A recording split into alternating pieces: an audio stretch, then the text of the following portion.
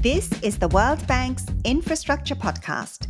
In today's episode, we discuss elements entering estimates of climate damage and what they mean for policy. Don't forget to listen to the summary of the main points at the end of the podcast.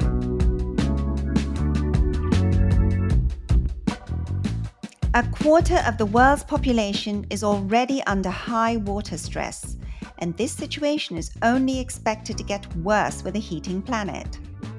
Water levels are rising, and this will affect how people in densely populated areas in Asia, as well as other parts of the world, live. In parts of Europe and elsewhere, the tourism industry will be affected, and agricultural production is expected to fall in diverse continents such as Africa and Australia, while they rise elsewhere. Tropical forests in eastern Amazonia and Latin America may be replaced by savanna, and of course, migration patterns would be affected by all this.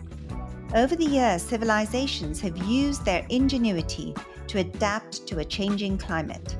And now, we must use our ingenuity to also mitigate our impact on the planet. This is a complicated endeavor.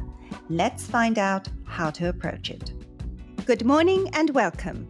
I am Rumin Islam, host of Tell Me How, and today's guest is Professor Charles Kolstad from Stanford University, who's been a coordinating lead author for the Intergovernmental Panel on Climate Change, a co-recipient of the 2007 Nobel Peace Prize.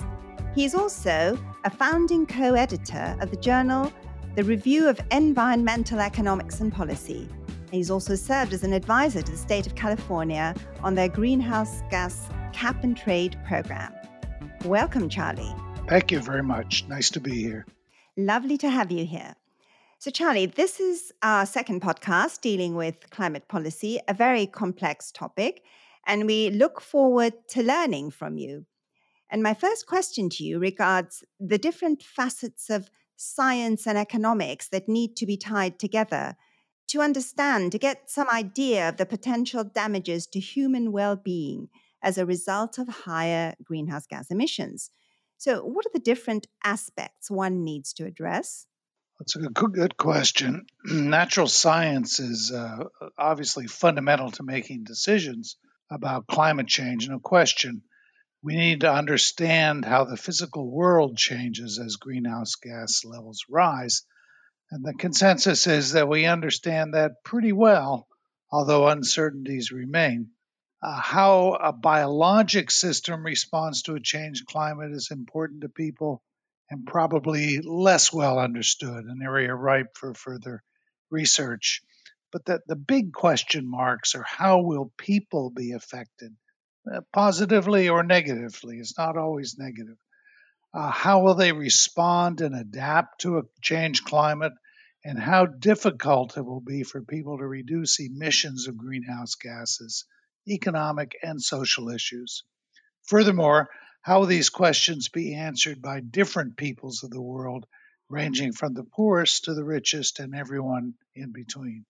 Yes, this is a very critical point that it's always very difficult to predict people's responses to any change, even to much less complex phenomena. So I thought it'd be important and interesting to talk a bit about the kinds of models used to estimate the economic damages resulting from climate change and the models that we use to look at the impact of alternative climate policies. And of course, I don't mean we're going to go into the nuts and bolts of it, but just to understand the main characteristics. I understand that these models are generally referred to as integrated assessment models, a big name. So could you just explain this to us? Sure. Of course, there are models that look at little pieces of a system, but the integrated assessment model, you can tell by its name, is intended to integrate mostly the physical and natural sciences with the economics and social issues. And they're typically used, IAMs, integrated assessment models, typically used to evaluate climate change, particularly climate change policy. And the word, as I was mentioning, refers to the fact that these models have a natural science component and an economic component. That's the integrated part of it.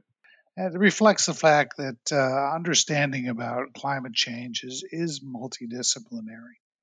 Some of these models are relatively simple and some are very detailed.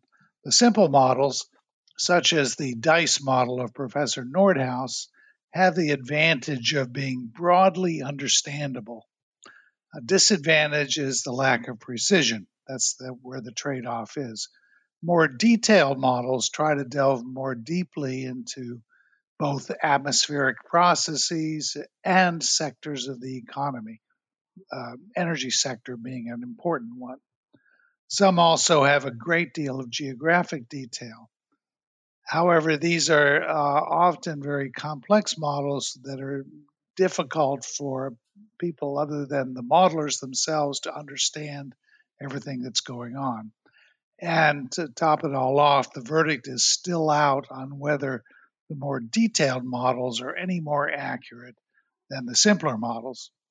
In most models, key assumptions such as population growth and the progress of carbon reducing innovation are exogenous, outside the model, and highly uncertain, yet critically important to determine the mitigation costs and impacts. To illustrate, in a paper I did with Professor Dave Kelly some years ago, we showed that adding one additional person to a population forecast that has three climate related effects.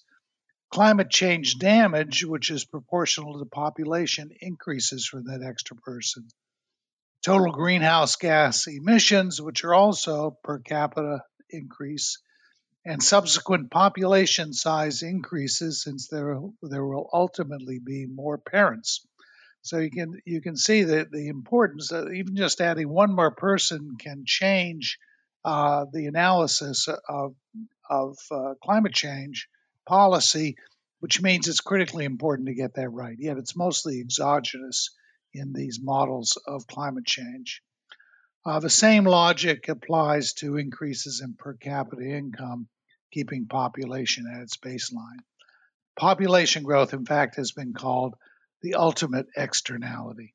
Yeah, this point you make about population growth is indeed critical because, I mean, this I hadn't actually thought about. The more people you have, there, and the more people there are, the more carbon you emit. That everyone knows. But the fact that even one extra person today can multiply into so many people in the future. I mean, that's obvious, but it's not something you generally think about when you're thinking about this. So thank you for that. Now, in what ways do you think the models might be further developed? I mean, obviously, it'd be nice if we could predict population growth perfectly, and many countries also have population policies in place, But so let's forget about population growth for a minute.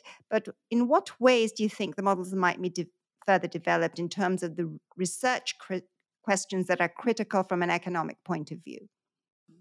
That's a good question. Obviously, any piece of these models can typically be refined further with further research. But from an economic point of view, in my opinion, there are two areas which beg for additional research.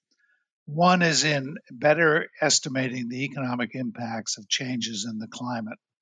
So, this is if the climate changes, we're impacted by that changed climate. I'm not talking about mitigation here. A lot of work's been done in agriculture, in part, I think, because we all grew radishes or lettuce or something when we were children. So we know there's a clear, intuitive connection between the weather and agricultural growth. There's also a lot of data. That work has probably gone the furthest, but it's far from complete because it relies on detailed data about farm productivity and weather. Coverage around the globe is patchy. Some countries have a lot of data and some very little. When agriculture is decentralized, with farmers making the planting decisions, we learn from just looking at experience how weather and climate changes affect productivity. Research on impacts in other sectors is much sparser. since the mechanisms whereby weather and climate affect output are more subtle and poorly understood. So there's a lot that could be talked about here, but that's a quick snapshot. And another area, I said there would be two areas. Another area which is poorly understood is how economies will respond to policies intended to reduce greenhouse gases. For instance, we don't have a good understanding of how economies might respond to, let's say, a carbon charge, $50 a ton carbon charge, just as an example. Will the extra burden significantly disrupt societies and economies? Something like we've experienced with COVID, which sort of hit us all on the unexpectedly, or will creativity, innovation, and adaptation kick in as people, individuals, and companies adapt, reducing the size of the burden and move away from carbon emissions to save on climate charges? We really don't know the answer to that question. I want to go back to two things you just said. You said that there's data on agriculture, but the data are not evenly spread around the globe. So am I correct in thinking that the data are probably sparser in poorer developing countries, right? You get a lot of the data on agriculture from richer countries. Is that right? Well, as a generalization, that's true. The U.S. has a lot of data, a long tradition of data acquisition in agriculture. India does too, but generally your statement is correct. And sometimes there's a lot of data on certain things, but key things are missing. We looked at Russia, a student and I, several years ago, and they had a lot of data on the physical dimensions of agriculture, but they were missing key data on how farmers were changing practices and contributing to productivity. So you sort of have to have a complete picture to be able to do anything with it. But to get back to your original question, certainly the poorer countries tend to be where there is less data. Yes, and in terms of adaptation as well, you've highlighted some things that are very, very difficult to estimate because, we really don't know even today how people respond to certain types of policy changes. And that's why, this whole behavioral economics thing become very popular. And I also think that, and I read somewhere that the physical, the soil, for example, that also adapts over time. So in terms of soil quality, et cetera, to changing climate. So even that is difficult to predict. Now, let's assume that we've got some good estimates of the economic damages, right? I mean, and then, there are many other sectors as well, tourism, manufacturing. I think tourism will also be, could also be quite badly affected by changes in climate because... Certainly. For obvious reasons, yes. So once we've valued these damages for every year into the future, we still need to think about what it means for our current decisions, our decisions today. So we need to look at the present value of all these future damages. Could you talk a bit about this? Yeah, that's basically if we have, particularly with climate change, where the cost and damages will be stretched over a very long period, so a century or even more. How do you add them up so that you can deal with one figure for damage instead of lots and lots of numbers? Discounting is typically the way this is done. Simply just the exchange rate between 2021 and 2030. So that much is quite intuitive and quite understanding. The tough question is, well, what should that exchange rate be? How should we discount 2030 euro? And the same for other years. Charlie, just to make that clear, it means we're trying to think about how much future losses mean relative to current gains from continuing whatever we were doing in the same old way, right? So that's what it means. How much do we value the future relative to the present? That's right, but it pertains both to the damages from climate, the monetization of the damages from climate, which will stretch over many decades, as well as the costs, which are not just incurred now, but will also be spread out over time. We have to try to bring those back to comparable numbers in the current period to make a decision about it. If that's clear, I can talk a little bit more about where these things come from. Yes, please. So, with regard to climate change policy, government policies, we're talking about the social discount rate, society's discount rate, which may be quite different than the market interest rate, which many of us are very familiar with in our everyday lives. Some of us, anyway, that use a bank. The bank will pay us interest if we deposit money, and if we borrow money from the bank, we will pay them interest. But social discounting refers to the rate at which a government views costs or benefits occurring to today's citizens versus those incident on future citizens.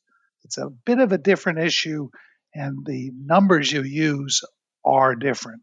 About a century ago, believe it or not, Professor Frank Ramsey suggested that there are three components to the social discount rate. That's one is the government's time preference, how they care about a current citizen versus that same citizen displaced in time. Secondly, concern about equity, how much more society cares about a euro going to a poor citizen versus a rich citizen. That one is not something you usually deal with when you're an individual dealing with your personal discount rate. And thirdly, the productivity of the economy. Is the economic pie for society getting bigger or smaller over time? Unlike a market discount rate, the social discount rate involves ethical questions. You can't just look up in the newspaper like you can for a market rate to find out what the current social rate is. There are also issues of risk which differ between the government and individuals. So the government, this discount rate, social discount rate, is quite different than the interest rate can be anyway. And for climate change analysis, it's the social discount rate we typically want to use. In the case of climate change, we often think of the social discount rate as being lower than the market rate.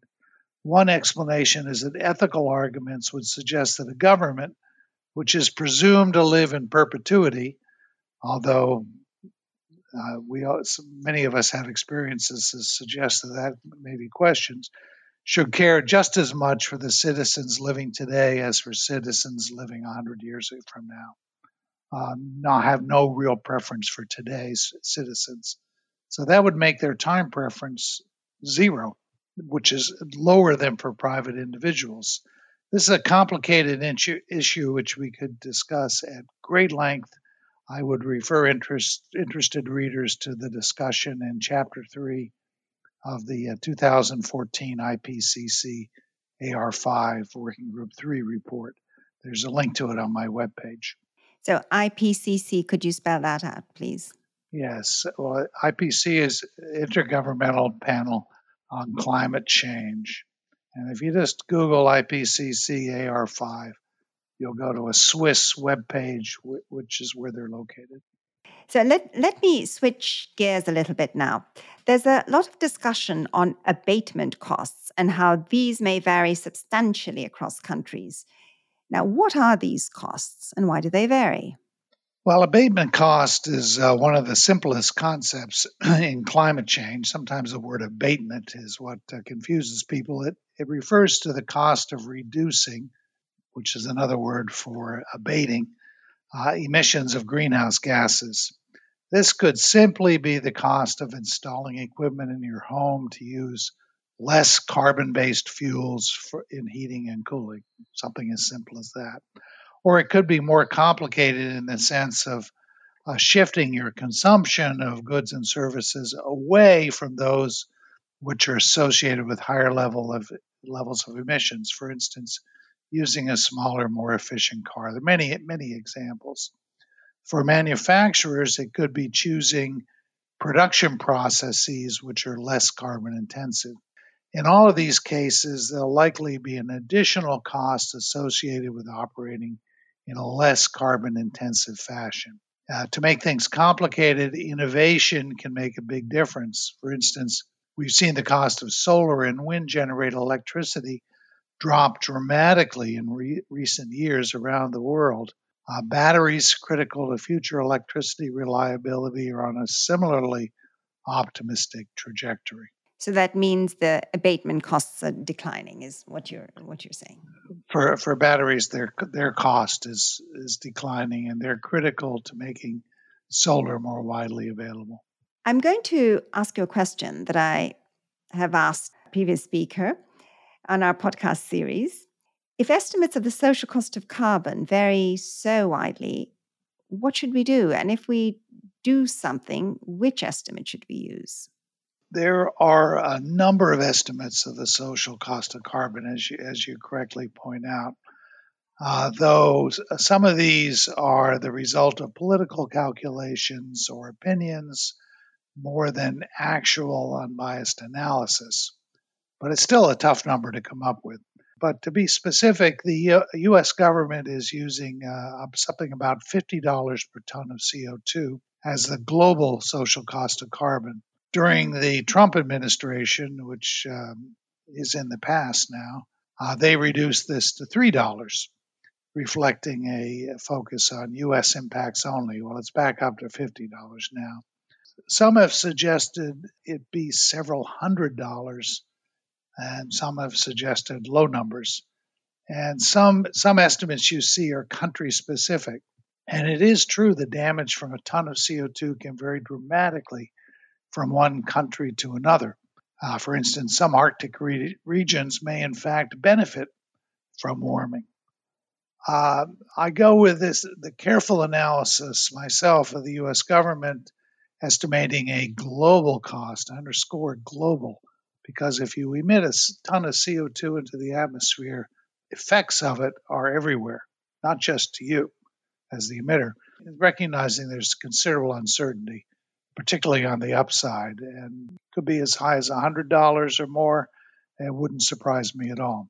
Over time, I expect the precision of these calculations to be revised and perfected. I would note that other countries such as Canada and Peru, and probably others that I'm unaware of, are following a similar path with the social cost of carbon. The global what's it good for? The global social cost of carbon is particularly useful for integrating carbon considerations in other regulations, including emission regulations and energy efficiency regulations, which many countries have.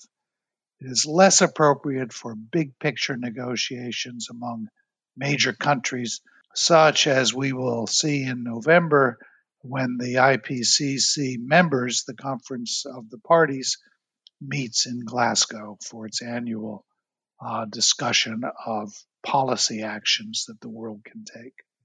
So then what should countries do? What should the global community aim for, given the differing views on the climate agenda? So broadly speaking.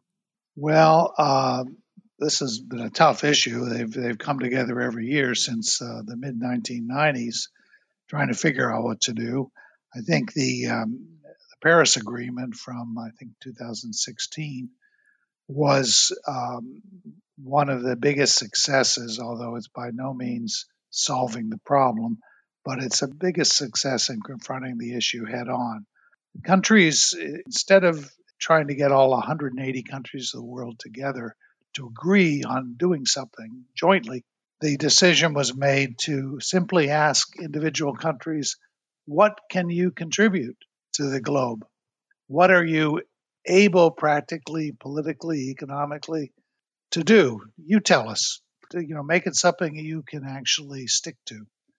They did that, and the Paris Agreement essentially codified those into the nationally determined contributions to emissions reductions. And it's also part of that to come back every 5 years to update things. Some countries went big, some not so big, but every country tried. There is one other global action that can be taken that's occasionally raises its head. China and the U.S. reach agreement, just the two countries, during the Obama administration. That other action is that instead of trying to get all countries of the world to agree on something, we could focus on a major subgroup. For instance, 4 or 5 countries instead of 180. All of these are mixture of politics, domestic politics, international politics, economics, and lots of other things that make any action at all very difficult. I know that the Paris Agreement is about both mitigation and adaptation, but I'd like to deal with adaptation a bit in my last question to you, which is a completely different ballgame from mitigation. So how should countries really be thinking about the split between adaptation and mitigation policies? I mean, you've got a fixed budget, you've got, a strategy.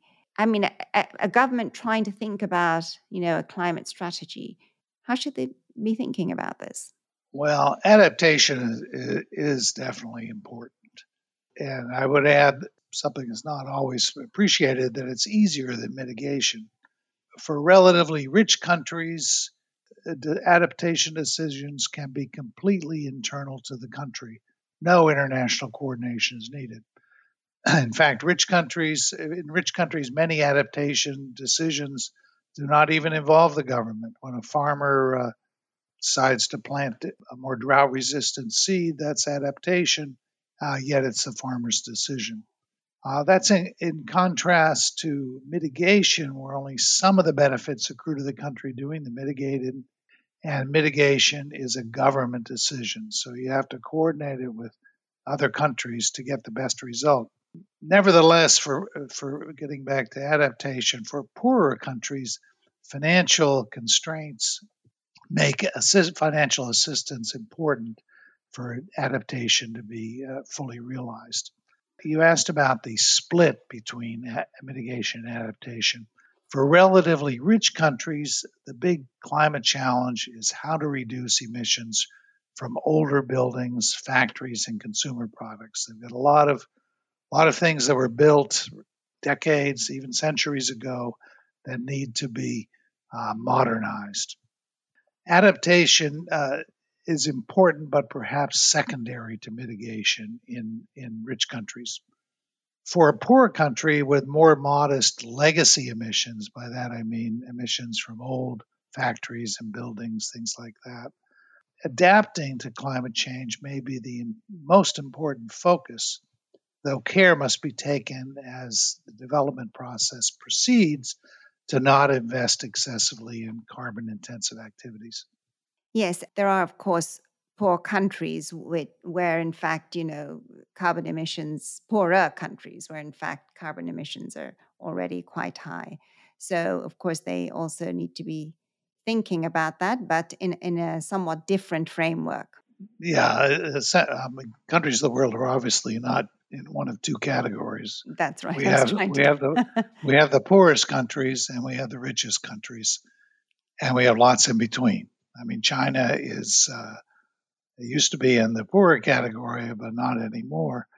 But it's in between, and it's obviously a major source of emissions. So the development of a country, the economic development of a country, appears to follow a country moving from a purely agrarian and agriculture-oriented country, where the emissions are pretty modest, through heavy industrialization, and finally to moving to services, and the industrialization process can be most emission intensive. So that it was a generalization, putting everybody in two categories, but the lessons are still there, I think. Yes, definitely they are. Thank you. Is there anything else you'd like to add before we end? No, it's been a real pleasure talking with you, and I think these issues are of great relevance today in the world, and I'm really pleased that they're rising globally in importance everywhere I look. So it's terrific to talk to you. Thank you. It was wonderful talking to you, and we really learned a lot. Thanks very much. Thank you. Well, listeners, we continue to learn about climate change through this podcast series. So what did we learn? Firstly, models estimating damages from climate change try to integrate natural science, biological and economic phenomena, a very complex affair. Secondly, some important economic phenomena are taken to be exogenous, such as population growth and innovation, both of which are critically important for the effects we predict on the planet. As these change, so will our policy responses. Thirdly, adaptation to changing climate is difficult to model, whether behavioral, biological, or physical. Finally, while all countries need to move towards lower emission pathways, the balance of adaptation and mitigation measures and the nature of mitigation measures themselves will vary depending on country circumstance. Thank you and bye for now. You can find more information about the podcast on worldbank.org/tellmehow. If you've got questions or comments, we'd love to hear from you. You can also find us on all popular podcasting platforms. This episode was recorded in August 2021. Don't forget to subscribe and thanks for listening. See you in 2 weeks.